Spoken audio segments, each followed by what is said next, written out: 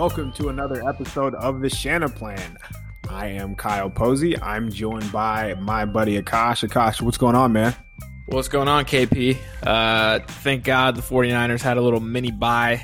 I don't know about you. I needed it. I needed the few days just to get away from talking about the 49ers and a Sunday where they didn't play and you got to watch some other games for a change. It was much needed, especially with just their injuries and how they've been playing. I couldn't have another Sunday to watch them stink it up. So glad they got done on Thursday night, and we've had a little break here. How nice of them to get it out of the way on Thursday for us so we can enjoy the rest of our weekend. Yeah, the 49ers lost to the Packers 34-17. Score wasn't as close as the box score would indicate. San Francisco didn't reach the end zone until the fourth quarter. It was a pretty bizarre week. So Quan Alexander was traded. Kendrick Bourne, Brandon Ayuk, Trent Williams all landed on the COVID list. Kendrick Bourne tested negative twice, went back on the COVID list because why not? 49ers also signed a quarterback, not Colin Kaepernick. I've seen articles saying that they should sign Colin Kaepernick. So what does Kyle Shanahan do? Signs his 34-year-old Josh Johnson, baby. A Jim Harbaugh favorite. Yes. University of San Diego, baby. So I've seen some theories and some thoughts about this. And I told Rob a little bit about this offline a couple of days ago. I was wondering if Josh Johnson's, he's not going to move the needle for anybody. He's going to come in and probably learn the offense. But do you think that Kyle Shanahan had his eye on Josh Johnson as sort of a mentor for a quarterback of the future? That I could buy, that theory that you had. I just don't buy that he's going to play it this season ahead of Nick Mullins or CJ Beathard. It would have to take multiple injuries for Josh Johnson to see any playing time this season, but I could buy the theory that he's a veteran bridge mentor type quarterback for the quarterback of the future. So let's talk about some midseason awards, and let's kick it right off. Who has been the most valuable player for San Francisco this season? Their team doctor. I mean, who's had more work, but jokes apart, it's got to be Fred Warner. I mean, he's probably their best player. I know Nick Bosa's hurt and George Kittle's kind of been in and out of the lineup, but Fred Warner's arguably been their best player on both sides of the ball. He's been probably their leader, especially with Quan Alexander gone now. He's been super consistent. He's been available every single week. He's the only defender in the NFL who's got, I tweeted this out earlier, who's got 65 tackles, at least 2 passes defended, and at least 2 interceptions. He's second in overall PFF grade for linebackers. He's first in coverage grade among all linebackers. And he's just been fantastic, man. He's been everything the 49ers could have hoped for out of a third-round pick. And it's a no-brainer. He's the MVP this season. Yeah, he's a superstar, man, and there's no reason that we need to avoid talking about that. We don't have to wait another year to see what he can do. We know he can play at a high level. We know he's among the best in the NFL, not just as far as linebackers, but defensive players. After the 49ers beat the Rams way back when they remembered how to win, Fred Warner had the 5th highest odds in the Defensive Player of the Year voting. He was seriously making that much of an impact. So far this season, Warner is 5th on the team in total pressures. The 4 players ahead of Warner have at least 110 more pass rushes than him. He has 12 more stops than anyone else on the 49ers. As you mentioned, high PFF coverage grade, but it still feels like that number, that 90.3 number, which is an elite grade, is selling him short for low. Work. Yeah, for the work he does when he's not targeted. And he's averaging 6 yards per reception, has a pair of interceptions, has a pass breakup. He has the second lowest passer rating among all linebackers in the NFL. He's just phenomenal, man. He's very, very good. I would say the runner-up, and that's probably a better question. That's probably better, yeah. I would go Trent Williams, which does not speak very well for the offense when it's a left tackle. But Williams has been dominant, man. It was so stupid. We spent those Eagles and Dolphins weeks talking about, is Williams the answer? Should Williams there's no chance he should be extended, but looks pretty dumb now. Yeah, He's been fantastic. I mean, outside of a couple of those games where he gave up a few sacks or penalties or whatever, he's been outstanding. I think among all tackles, I think he has the second highest PFF grade. He's been everything you could ask for out of a left tackle. I hope that the 49ers make it a priority to re-sign him this offseason because he looks like he hasn't skipped a beat since he missed a season. And even though he's a little bit older, I think he still has a few years left in him. But yeah, I'd agree. I would go with Trent Williams if you were looking for an MVP runner-up on the team. Yeah, I'm not sure if there's anyone else that's particularly close after those two. Yeah, I don't think that there is. It's those two. It's those two. Yeah, you can make an argument for Raheem Mostert just for the value that he brings when he is on the table, but he hasn't played enough. Yeah, he doesn't play enough. In the last couple of weeks, we've seen, we've gotten glimpses of the type of player that Brandon Ayuk could be, but he just hasn't produced enough. So, all right, let's move on. Most surprising. Ooh, that's a good one. I hadn't thought about this. Most surprising, I would probably go with Jason Verrett. Coming into the season, we talked about Emmanuel Mosley versus Verrett. You lean Verrett, I lean Mosley a little bit. That looks pretty stupid now. Verrett clearly is the most physically talented cornerback, excuse me, on this roster. Quarterback too. Physically talented cornerback. He's been everything you could ask for out of a starting corner. He's been shutting down whoever lines him in front of him, which unfortunately hasn't always been the number one wide receiver because he plays the field corner position, which we could talk about on a different podcast. But his biggest question mark is, can he just stay healthy with all of the various soft tissue injuries, which he's shown an ability to this season. And he's returned back to that Pro Bowl level type form. And so I would say just the fact that he's been playing at a high level on a contract year, I would say that he's been the most surprising. Yeah, he has. He's been great. And I think, and I don't even want to talk about the injury because that's usually bad juju, but I will say on offense, I thought the most surprising thing has been just how poor the blocking has been on like every level. Like George Kittle was not blocking well when he was healthy. Kyle Juszczyk, like he hasn't really played well outside of the Patriots game. But I want to give the defense some credit here. I think the defense has held up really well. They have amid all their injuries. So they're 12th in defensive DVOA. And that was before today. I'm not sure where they are now. That was before the Packers game. They're 12th still. Okay, cool. That makes sense because the Packers. They were 10th in defensive success rate and 15th in EPA per play. So they're still very competitive despite losing Nick Bosa, D Ford. They have played 9 different cornerbacks this season, which is insane to think about. So I just want to give Robert Saleh some credit just for making them competitive. I thought he did a really good job of adjusting.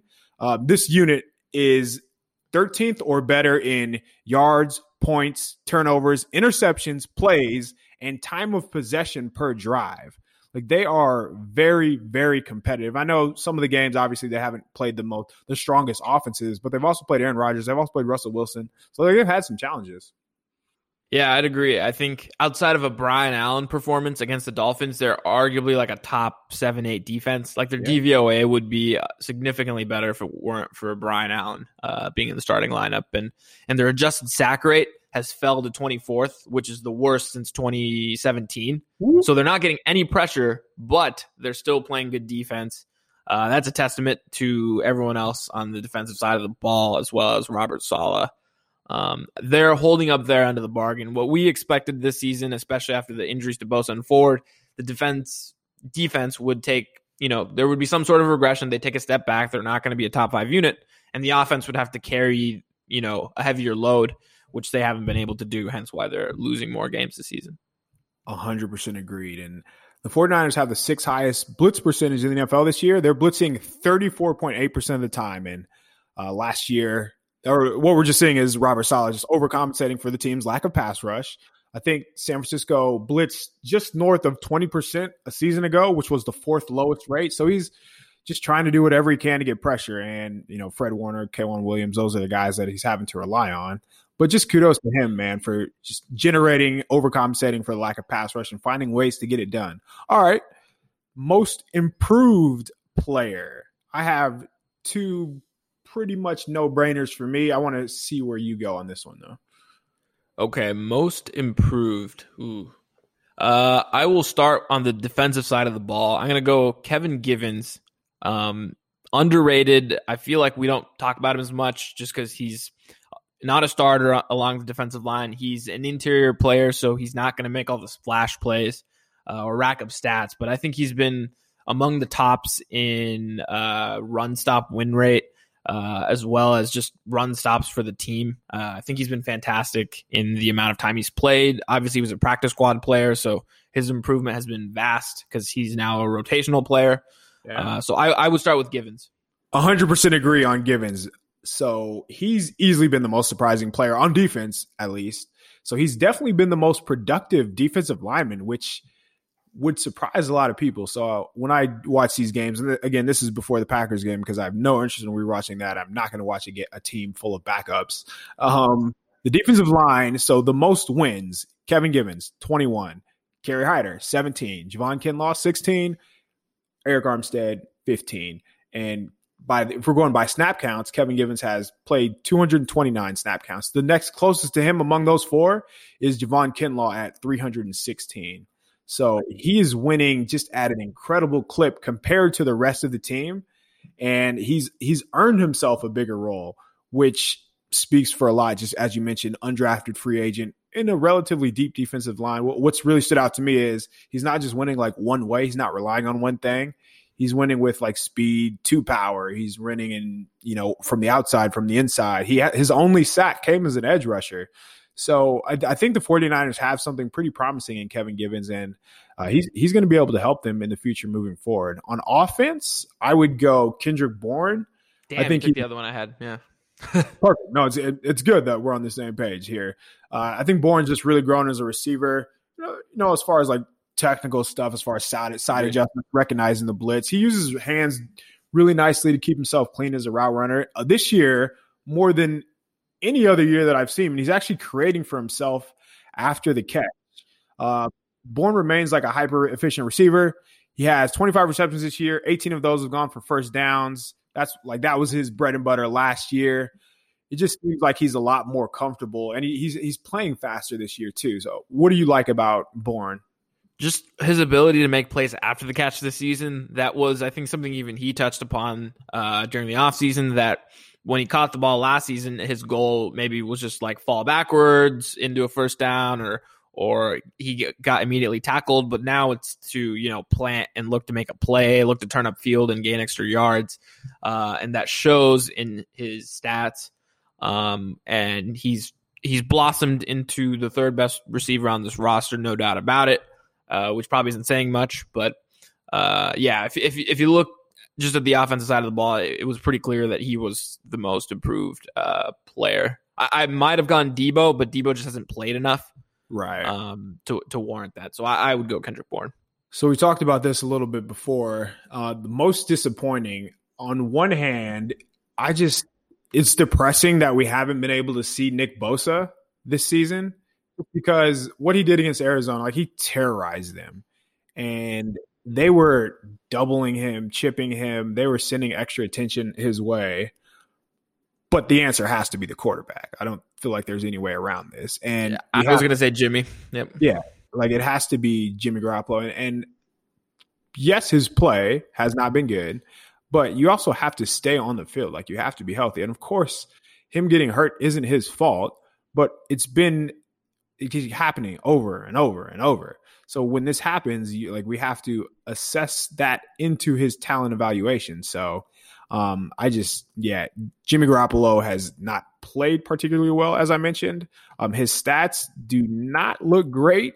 As you tweeted this out, how he's missed 33 of 56 games. He's being paid $27 million. That seems to be left out quite a bit when talking about your starting quarterback. What is it that has been the most disappointing part of Jimmy Garoppolo's game to you? I just think his lack of development as a passer has been disappointing. Everyone, even Kyle Shanahan said it in the offseason, like he hasn't had the starts. He's had less starts than Baker Mayfield. He's a young 28 or 29 or however old he is, just because he hasn't had the playing experience. And then he had the ACL injury in 2018. So he finally had his first full 16-game season in 2019. First fully healthy offseason where he could focus on football and the playbook and developing, chemistry with his receivers. He had all that. And then, they came in week 1 against a Vance Joseph defense, and he just looked flat. He didn't look particularly good. They dropped a winnable game. Then you go into the week after, they're playing the Jets. I don't really regard that, even though he played well. So then he's hurt last night. Yeah, exactly. Then he got hurt. He missed a few games. He came back against Miami. I was there. It was ugly, probably the worst I've seen him play. But people said he was still hurt, so okay. Then he has a couple, efficient games, I'd say, within the offense, but he had some major training wheels on, both against the Rams and the Patriots. Then he threw up another stinker against the Seahawks. He got pulled. And so it's like he's just had this up and down season, both health-wise and performance-wise. And you can point to all the different things, whether it's the offensive line play, whether it's the injuries around him, whatever the case is.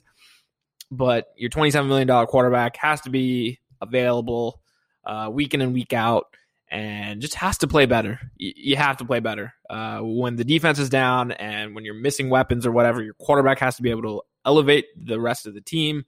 He hasn't done that, and I expected him to do that going into the season and take a step forward from where he was last season. And it feels like he's regressed from where he was last season. Yeah.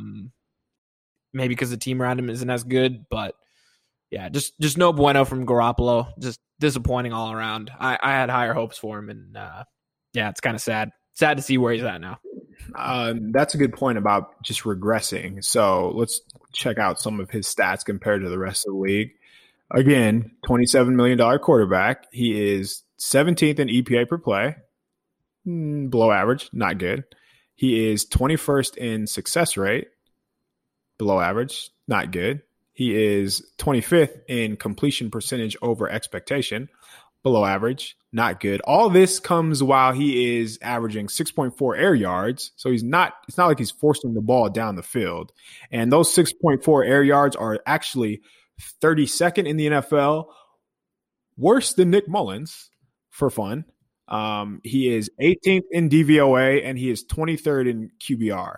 So those are all regression. And yes, the ankle probably has something to do with that, but the decisions that he's making have been just not very good. He's costing the team and he's not elevating the talent around him. And I think that's what you see when you watch these young quarterbacks. Like, just watch football on Sunday. Watch any other team on Sunday. Tua, Kyler Murray, Justin Herbert. Yeah. All these dudes are – Herbert is making receivers that I've never heard of. Tua, Jalen Guyton, who the hell is that? Yeah. Tua threw a touchdown to Mac Hollins, who the Eagles released, and the Eagles don't have – it says something when the Eagles release a receiver because they don't got an able body outside. Yes, exactly. And we see that. You can just go down the line on these young quarterbacks. I wonder if Kyle Shanahan is looking at that and thinking, like, knowing that he has an ego of – he has just like the giant ego. He's probably thinking he can do this with a young quarterback. So I feel like the writing's on the wall. Some fans, still are in the mindset that Garoppolo is going to come back or he's going to be a bridge starter for another year. When the bridge thing makes zero sense because he makes $27 million. Why would you pay a bridge quarterback $28 million? If he's on the roster next year, he's starting like week 1. Yeah, there's no reason for him to make that much money if he's just going to coach up like some rookie quarterback. Nothing like why would you want your rookie quarterback to learn from him based on what you've seen this year? Okay. That too. We will have plenty of time to talk about Jimmy Garoppolo. We have already talked about him ad nauseum. So the last one that I had was just like a future player that can kind of carve out a role. And on defense, you can go any possible route. The obvious answer to me should be Tarvarius Moore, but he's not going to play because Marcel Harris has nudes of Kyle Shanahan, apparently. I don't know. I don't know why else. Did you hear his quote when he said, why he doesn't play just because because he's Marcel Harris is a little bigger. This is not 1980. That makes zero sense. Yeah, I don't understand it. I think that was Kyle giving like an FU type answer to the media. Absolutely. That's Kyle just going like, you guys don't know why, like what you're talking about. So I'm gonna just give you some BS answer that you can like go talk about. There's no way in hell that was the only reason. And it was evident, like in that play. I think you tweeted it right after. Like, I think they were in like too deep, and this was a touchdown to Marquez Valdez-Scantling. Harris sees him running up the seam, and he just doesn't flip his hips and like open and run. He like backpedals a little bit too long, and by that point, Scantling's by him. That's a play that like Moore, I bet, would have been in better position just because he's a better athlete. So yes, I agree that Moore should be the player that carves out a role, but for whatever reason, like roster politics or whatever, he just doesn't see the field. So you have a 4-6 safety who's playing deep, and you have a 4-3 safety who is on the bench. Your 4-6 safety waits until receivers are within an arm length to turn and run. That has not worked out. I don't know what else you need to see from him to make a switch at safety. It's just mind-boggling to me. But maybe I do want to get a concrete answer from Saleh, because I do feel like he would answer it. But at the same time, it kind of feels like he's gotten that question and he kind of just dances around it. But that's not going anywhere. He turns it into complimenting T. Moore's ability, but he doesn't really answer the question of why T. Moore doesn't play. He answers it kind of like Kyle does, where it's like, oh, he's the backup free safety, and when Ward goes down, Moore comes in. But I would love to see Jimmy Ward and Tarvarius Moore out there. But yeah, because they use Ward in the box as it is. It wouldn't be like they're they interchange the safeties all the time. Something completely different. Yeah, and for the record, against the Patriots, Moore was in the box and he played well. Like they act like we don't see these things too. It's really strange, man. But again, on defense, you can go with a couple other guys too. We already talked about Kevin Givens, DJ Jones, a free agent after this season. So I mean, hypothetically, they could get a good look at Kinlaw as a 1 tech, Givens as a 3 tech. You have again Marcel Harris, you have Jason Verrett, Emmanuel Mosley. Who knows what you can get with if Jordan Willis can show that he is a rotational player. On offense, I went with if Daniel Brunskill is going to be the center of the future, and to see maybe if down the line, down this second half stretch, why not see what you have in Colton McKivitz to see if he's worth a damn at all. Where would you go here? I probably would have gone along the offensive line. I actually thought they played particularly well. Outside of Justin Skule looked terrible. He doesn't count. Yeah. He looked bad. But I thought the rest of the guys, whether it was the combination of Brunskill, McKivitz, and McGlinchey on the right side, actually looked particularly decent compared to what they had out of Garasu the past week. So a lot of people were crushing Kyle Shanahan for that move of changing up starters on a short week. I actually thought it kind of worked outside of Justin Skule, and you would have had Trent Williams anyways if it weren't for COVID. So I thought that was actually a pretty good move, and it worked out. So I would agree with you there. I would hope McKivitz kind of develops into the right guard of the future, and hopefully you either get Weston Richburg back healthy, which seems pretty unlikely. It feels like his career is on the D Ford path.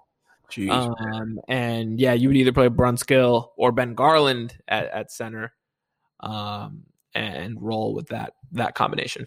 Yeah, that would just allow the 49ers to save a bunch of money just by rolling with Brunskill. Like Brunskill played really well at center, and if you can, if you can go into next offseason without having to throw a big contract at another offensive lineman, that should be the goal. So let's move on here to an old friend, DeForest Buckner. You may have heard of him. The Athletic Stephen Holder wrote an article essentially about how DeForest Buckner has changed the Colts defense. And if you haven't seen him, he's played very well. Fantastic. He's playing like a guy who deserves to be paid the contract that he has. In that story, Stephen Holder highlights how the whole trade went down with the 49ers to the Colts. Stephen Holder said he's been a joy to watch. Whatever happens this season, make sure you fully appreciate what Buckner has done. He is one of the single best players in the NFL. in his article, Holder says, quote unquote, from Buckner, I was hoping the 49ers would at least meet me in the middle. I definitely didn't expect them to trade me. I poured my heart and soul into that organization. To go from 2-14 my first year to build a culture and get them to the Super Bowl, you don't expect to be traded. Like, that's just a gut punch at all 49ers fans, because everybody, like, universally, everybody loves him. Like, you won't find anybody that would speak down or speak negatively about Buckner. And I don't know if you had the opportunity to talk to him, speak to him in the media, but this dude would go out of his way to answer your questions at length. Like, he is the type of dude that everybody wants. So, yeah. And obviously now with, the different contracts that are currently on the roster, the move doesn't look so great. I would probably still make the move in hindsight, just because of it's not just a 1-year move. It's a 4, 5, 6-year move. So they got the 13th overall pick, and they were still able to hang on to their other first round pick. So I understand why they did it. Financially, it made sense as well. But just to see Buckner ball out this year, man, has been pretty painful, knowing that the 49ers don't have a pass rush. What were your thoughts when you saw that article? Did you get a chance to read it? I did, yeah. I read it earlier. I saw the different quotes that people took out of it. First of all, I thought it was really well written by Steven. Like you mentioned, DeForest Buckner is a first-class, first-rate dude. I had the opportunity to speak to him a couple times. And yes, he will go out of your way to answer your question and be respectful, regardless of what you ask. So he is a perfect, face of your franchise type player, ideal person to have, low maintenance, but works extremely hard at his craft. Silent leader, that's what I would describe him. Silent leader. Yeah, exactly. And that's nothing, we didn't know when the 49ers made that move. I'm not surprised by the way the Colts defenses looked. I think they're second in rushing defense DVOA. I think they're fifth in adjusted line yards.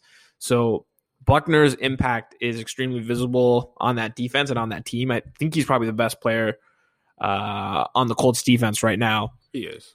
But I tweeted this out about an hour ago. I would do the trade 10 times out of 10 without hesitation. And it's something we talk about with Garoppolo, right? Process over results. And I feel like everyone's super quick to judge in kind of today's climate. You don't immediately. Yeah. Everyone has an opinion, and immediately if something doesn't work or something does work, they're quick to judge without let all the cards fall out, right? And Buckner has looked fantastic. I'm not taking anything away from him, but when the 49ers made that move, they had anticipated that Dee Ford and Nick Bosa would be healthy, and you could argue that that's a risky play, but they had anticipated a starting defensive line of Ford, Kinlaw, Armstead, and Bosa. And if you have those four guys with a rotation that they've developed, that would still be a really, really good defensive line. And I'm sure everybody's numbers would look a lot better than it looks right now. And so everyone that's crushing Eric Armstead or Javon Kinlaw or crushing the 49ers for making that move, it's okay, yeah, you're looking, 9 weeks into a season where the 49ers haven't had arguably their two best players along the defensive line, and they've just been banged up, so you haven't been able to see what they would have been at full strength. And so, like you mentioned, you have to sort of let this play out for a few years and see if the 49ers made the better move. It's a process versus results thing, right? If you're going to get a first round pick and that's a, 13th overall pick for an interior defensive lineman, you do that every day of the week. Yeah. And the other thing that people don't seem to understand is they always throw around average annual salary, that's the end all be all. But in the NFL, contracts are structured differently. They have different cap hits. They have different guarantees in them that will affect a team's salary cap differently. So if you just look at the annual average salary, that doesn't mean shit. So look at DeForest Buckner's cap number in 2020. It's $24 million. He had a front-loaded deal. Eric Armstead's cap number this year is $6 million. The 49ers would not have been able to keep DeForest Buckner at what he wanted, which was, a front-loaded deal, whereas they were able to backload Eric Armstead's deal, which is what the 49ers traditionally like to do. The other thing is, I think it's BS that DeForest Buckner is saying, "Oh, I wish the 49ers met me in the middle." It sounded very like PR-y to me because the 49ers offered him. There was a report that they offered him $60 million guaranteed 2 seasons ago, and he turned it down. He wanted more money, and so it's like, yeah, they offered you a good chunk of money. They offered you more than what they paid Eric Armstead, and you turned it down. And so now, once you're playing well and the 49ers aren't playing so well, for you to come back and be like, I wish they met me in the middle, blah, blah, blah, blah, blah. Just a gut punch to the fans. And I think people are reacting more emotionally than like thinking through it. So I would do the move 10 times out of 10, even if Armstead and Kinlaw individually aren't better players than Buckner.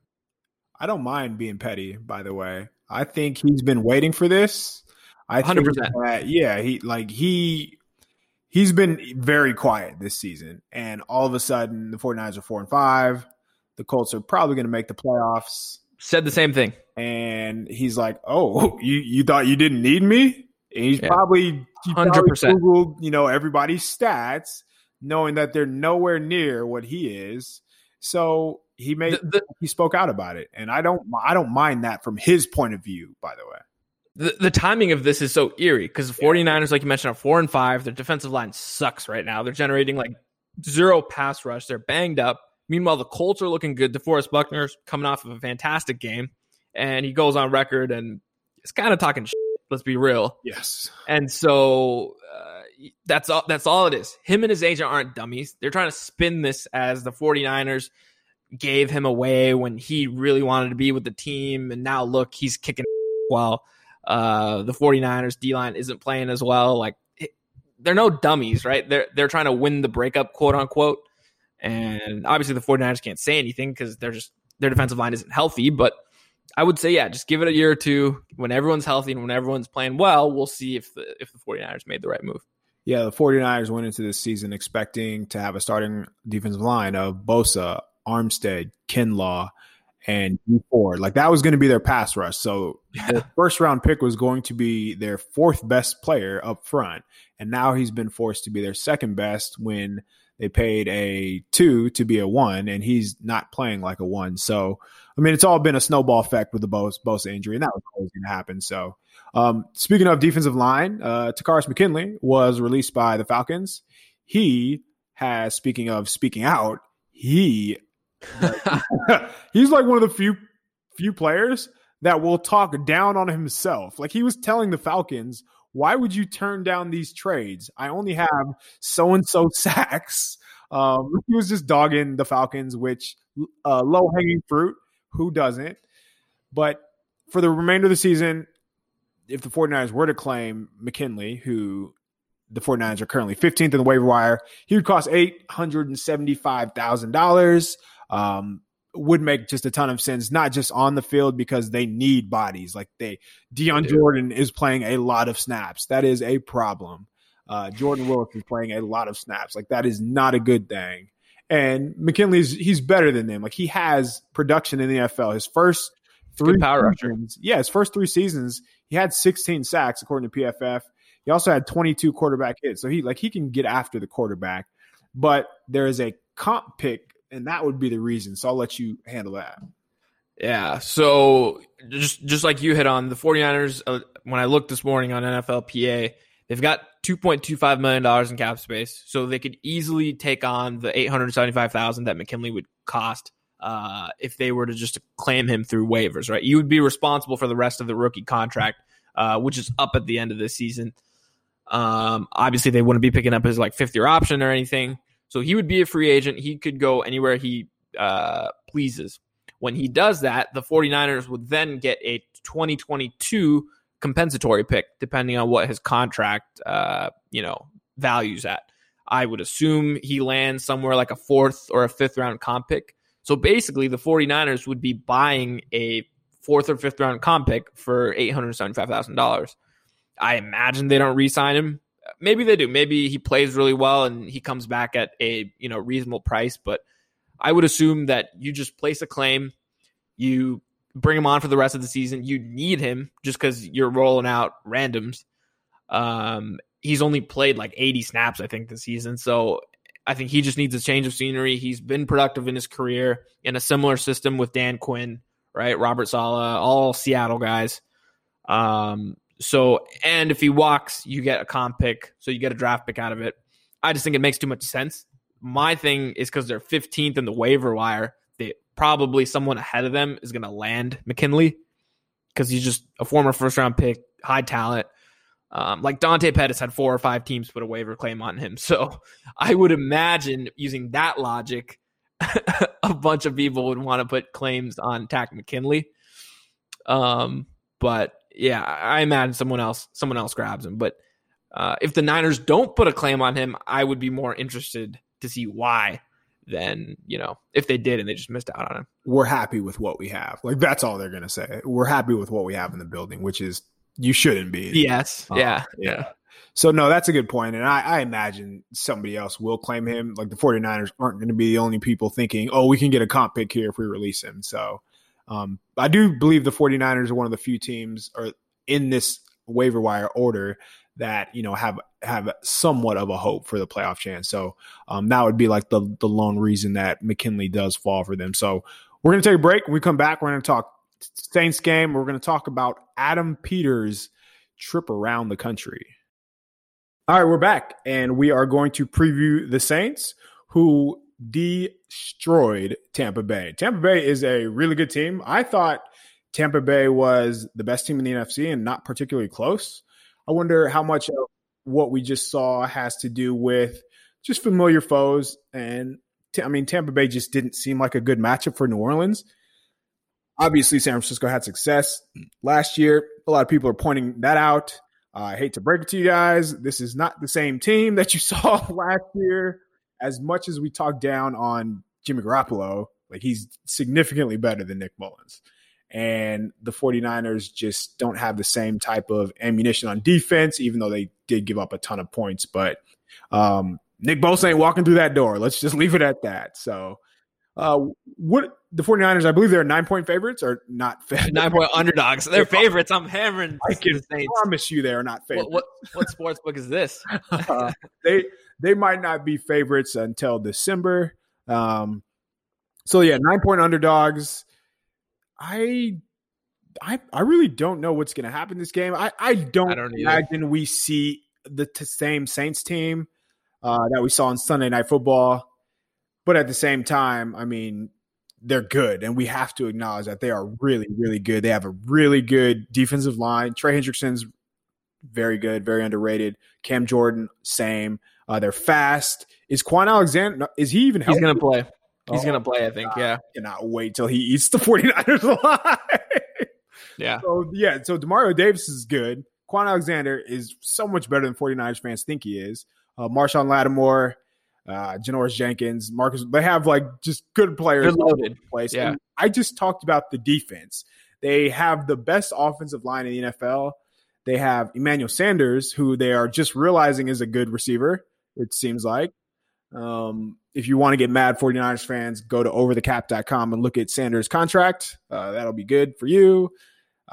Michael Thomas, he's healthy. Drew Brees has the arm strength of a 6-year-old, but that doesn't seem to matter because they just find ways to get him open. And Alvin Kamara is one of the top running backs in the NFL. So we just named essentially 20 good players that the Saints have. And that's why they're 9-point favorites. But, Kyle Shanahan remains the ultimate X factor. We talked about how Robert Saleh just seems to have the defense in situations to win. And 49ers, yes, they gave up a bunch of points against the Packers. Those are big plays, man. Devontae Adams, as I don't think Michael Thomas is as good as Devontae Adams. I know, other people do think he is, but he just doesn't strike me as the type of player that would hurt the 49ers, like this 49ers defense, because the type of receivers, as we've seen, just the big play threats, guys that can run, guys that can hurt you down the field. And Slant King, he's not that guy. So I was a Slant Boy, but even better. Was that what he called him, Slant Boy? It was Slant Boy, yeah. Okay, I will never say Slant King again. That was my mistake. Slant Boy. For those of you who do not know what we are referencing, Michael Thomas, the great teammate that he is, punched his teammate in the face after calling him Slam Boy. I don't know that there has been any word about whether his teammate had a helmet on. Seeing how Michael Thomas tweets, he probably did. What do you think is going to happen? Just give me a score prediction here. What would be, some takeaways score prediction? So when I saw after the Saints had beat the Buccaneers, some people had tweeted their locker room. They were dancing. They were celebrating. They had looked like they had won the NFC South title. They had seen that Tampa Bay game as like a massive game. And it makes sense, right? You're within the division. It's Tom Brady. It's Sunday Night Football. Everyone's blowing the Buccaneers, and you look at yourselves like, we're loaded, and we've underperformed in a few games, but we're right there. And I'm sure that's how the Saints and Sean Payton viewed themselves. They came out and they hit the Bucs in the teeth, and that game was over in like 20 minutes, basically. And so the only way I see the 49ers having a shot in this game is if the Saints view this as a trap game, where they're so high off of last week's win, and then they look at the 49ers roster, and they're like, Nick Mullins, no Nick Bosa, no D Ford, no George Kittle. Like, who the hell is going to like beat us in NOLA? And they come out flat. They don't play, they don't practice as hard this week. It's hard, right, in the NFL to have that type of a performance week to week. And so that's the only way I see the 49ers having a shot, is if the Saints come out just flat and they don't look particularly good, because the Saints almost at every position group are better, I would say. Like, I don't think there's a single position group where I would go, the 49ers have the advantage. And that's even with Fred Warner, because I think the combo of Davis and Quan Alexander is better. Yes. And I mean, like running back, even if you get Raheem Mostert back, I like Alvin Kamara and Latavius Murray. You look at receiver, they've got Michael Thomas, Emmanuel Sanders, and even if Deebo Samuel, Brandon Ayuk are there, I still like the Saints position group better. Like every position group, the Saints are better. So yeah, we say Kyle Shanahan's the X factor, and Robert Saleh has done a good job, but that's a lot to ask. On the road, even after like a 10-day break, to go and beat the Saints. The other thing is, this is the first game for the 49ers where there will be fans in the building. Uh-oh. And obviously it's a limited number. It's less than 5,000, I think. But still fans in the Superdome. But I think the 49ers cover the points. I don't think they get blown out. I think they keep it close. Just for the reason you mentioned, that Drew Brees and that passing offense can't threaten the 49ers down the field, so they have to methodically move the ball. And last year, Brees had a ton of success against the 49ers defense because he, released the ball quickly and the pass rush couldn't get home. Well, the 49ers don't have a pass rush anyways. So if he's going to release the ball quickly, 49ers are good at getting to the ball, tackling, immediately limiting yak. So that plays kind of into the 49ers defensive game plan a little bit. So I would think they keep it close. The other thing that worries me is, with DVOA after this past week, NOLA is number one in total team DVOA, higher than the Buccaneers. They're a top 10 defense. I think they're both top 10 in pass and run defense. It's just hard to predict with the 49ers because you don't know what Nick Mullins you're getting every week. You don't know if he's going to come out and shit the bed. You don't know if he's going to look really good and be effective. And that really drives your prediction, right? And you can tell usually within the first drive, like how comfortable he looks. Sounds like, but I think I know. Yeah. I just think they cover the points. I would take the Niners +9. I would imagine it's like a 27-20 type game where it doesn't really feel close, but the Niners get like a garbage time touchdown and cover. They backdoor cover, but love a good backdoor cover. Love a good backdoor cover. Just historically speaking, as a degenerate, a team that wins big and their opponent is a team that is coming off of a blowout, you fade the team that wins big the next week. Yep. And I wish I had like the numbers, but I would guess it's well over 50% that underdog covers after getting blown out. Like that's just betting 101, it feels like, or at least for me it's been. So yeah, I would take the points too. Again, like the Mullins factor scares me. The Saints are fast on defense, which does matter, and that will impact, some of the plays that they're able to make, or some of the plays that 49ers are able to make as well. That DVOA stat, I feel like, is a touch misleading just because what they did to Tampa Bay. So, like, they shot up, like Aaron Schatz, the Football Outsiders guy, said, like, that was the most dominant DVOA game of the season. And it was, like, just watching the game, like, Tampa Bay didn't have a chance. So it's probably influenced by last week a little bit too much. But again, I don't think either of us think that the 49ers are going to win this game, so we don't have to spend any more time on this. But what I do want to end on, though, is Adam Peters, the de facto, he should be the GM, but that's a whole other conversation. Adam Feels Peters like seriously, it really does. And I would not be surprised if he's the one making the calls. But Adam Peters has been taking the tour around college football. The 49ers, over this weekend, it was unreal how many quote unquote rumors were coming out about how the 49ers are interested in this quarterback or moving on from Jimmy Garoppolo or are, just looking at signal callers for next season.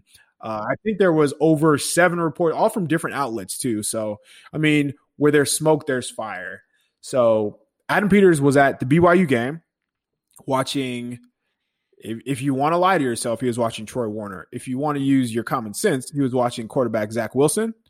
And Zach Wilson, who is not thought of as a top 10 pick just yet. So I can see why the 49ers are interested in him. Obviously, smaller college too. BYU is not small, but just a mid-major. So he would have to do some work to get in that top 10. And also Mac Jones from Alabama. Alabama, if you do not watch college football, not a mid-major program. Mac Jones, they're pretty good. They got a couple of natties. Yeah, they've won. Nick Saban's won a couple of games in his career. Mac Jones does look good this season. He looks very good. Our producer Rob hates him, but he hates everybody, so we won't hold that against him. So I haven't done a deep dive on Mac Jones. I have watched a good bit of Zach Wilson. To me, Zach Wilson would just be like a home run pick. Like if I was ranking quarterbacks, obviously Trevor Lawrence is out of the pick. I would have no problem at all trading up for Justin Fields, even if it was a first round pick, a la Patrick Mahomes, Deshaun Watson. Like that would be the slam dunk. But drafting Zach Wilson would be like a double off the wall. Like that's just, he is so good. And he does everything you want this 49ers offense to do. So how much should we read into Adam Peters moving around watching these quarterbacks? And is that a sign that the 49ers have shut the door on or pulled the plug on Jimmy Garoppolo? I wouldn't read it into like they've pulled the plug on Jimmy Garoppolo, because they're probably 50-50 on him right now. And depending on where they end up in the draft, what they have to trade up to get, a certain quarterback, who's available on the trade market, who's available in the free agent market. They're just doing their due diligence on every player, every quarterback possible, because they realize that they need to upgrade somehow at the quarterback position. It's just not cutting it right now, especially at what you're paying Jimmy Garoppolo. So yeah, Adam Peters making the tour to Alabama to see Mac Jones, and then BYU to see Zach Wilson is a good sign for the 49ers fans that want to see a change at quarterback. Obviously, Trey Lance, the North Dakota State quarterback, is the other name that's being tossed out as a first-round pick. He played in like one exhibition game, so it would make sense to why Peters hasn't traveled to North Dakota. And then the other players that have been sort of tossed around, whether it's Jamie Newman, obviously he opted out of playing the season at Georgia. And there's some other names who might be mid-round quarterbacks that they probably aren't considering. But yeah, I think it was pretty important that Adam Peters was there, because looking at BYU's schedule, they play a cupcake schedule. Yeah. And Boise State is arguably the best team on their schedule. I think the next couple games are like Northern Alabama and like San Diego. Like they were just random teams. Yeah. But Zach Wilson's looked fantastic, man. I was glued to that BYU Boise State game, and it was painful to watch the blue turf, like extremely painful. And Wilson, he looked a little sluggish in the first half, but he picked it up. He makes some throws that Jimmy Garoppolo like can't dream of making. Like just down the field accurately with zip. Like Jimmy Garoppolo in his wildest dreams couldn't make those throws, and Zach Wilson's hitting them. And, to his credit, his receivers played pretty well. His offensive line looks really good, so he's not being pressured a whole lot. But the throws that he makes on the move, the throws he makes, across the field from left hash to right sideline with anticipation, things like that look fantastic. But they haven't played any, significant competition this year. His numbers last year look a little concerning, especially when they played Utah, who had a really good secondary, when they played Washington. So things like that would concern me, but it's clear he's taken a leap. He would be fantastic in this offense. I heard that the 49ers scouts were there, Thursday, Friday. Adam Peters went in Friday, spent the day with Wilson, or not Wilson, but, spent the day at BYU watching Wilson. So that would be a fantastic pick for the 49ers, in my opinion. I don't know if they go that route, but just watching him play and listening and reading into what everyone else who just watches quarterbacks play, this kid has something special that just pops off the screen. And yeah. So that's a good sign that they were there before Friday, because when these scouts are on the road, they're trying to get the background information. They're trying to dig into his character. They're going to ask the janitor at BYU how he treats kids when they're passing in classes. They're going to dig into every possible thing imaginable about Wilson. So that is a very good sign if you are a Zach Wilson fan. And as you mentioned, there are a few traits that he has that do not exist on the roster. One is extending the play. Another important part is just willing to give your receivers a chance. So he's throwing guys open. He understands that if a defensive back's back is turned, he's not going to make a play on the pass. So he will throw that ball. I can send you about 6 screenshots where he's throwing the ball before the receivers even begin to break down and chop his feet. He is a very impressive quarterback. There are parts of his game that do need polish. He does not see, and this is going to sound familiar. Yeah. But he has an issue with recognizing an underneath defender. And that has came up in 3 games that I've seen so far where he's gotten lucky to not throw an interception. So that's going to be an area that he has to work on. I do think that there are times where, he tends to just leave the pocket before he has to, but he's mobile and he's comfortable throwing and playing outside of structure. So we're going to dig into quarterbacks a lot more, but it's nice to know that the 49ers are doing their homework and that we have tangible evidence. That was the biggest thing that I took away from that report, and was that the 49ers are scouting quarterbacks, right? And it was something that in 2017, when the 49ers had an opportunity to go get Deshaun Watson or Patrick Mahomes, they punted on, for whatever reason. But this season, they know that it's an area of need, and they're trying to address it whichever way possible, and they're just doing their homework. So that's all you could ask for as a 49ers fan, because you'll know that whatever decision they make, it'll be informed based on seeing all these guys in person. So, well, now that Akash ended the podcast on a depressing note, Patrick Mahomes, Deshaun Watson, we will call it a day.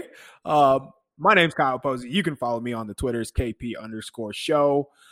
As we get further along, I'm going to try to hopefully every Friday work on some kind of draft piece where I'm talking about a position, and it's not going to just be quarterbacks. It's going to be cornerbacks and edge rushers, because they're going to need those as well moving forward. Akash, what are you working on anything, and where can we find you?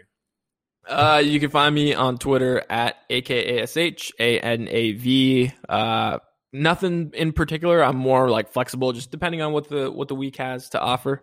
I still haven't fully gotten to draft mode because we still got 7 weeks, and I think these next 7 weeks are going to be painful. Sorry to say. It's going to suck because they're going to lose a lot. They're not going to look very competitive, but hopefully the offseason does reward fans for that. So you could always catch us here until next week, hopefully after a 49ers cover. No, I said cover, not win. Go Niners. Cover's as good as a win, baby. Cover's as good as a win. And go Niners.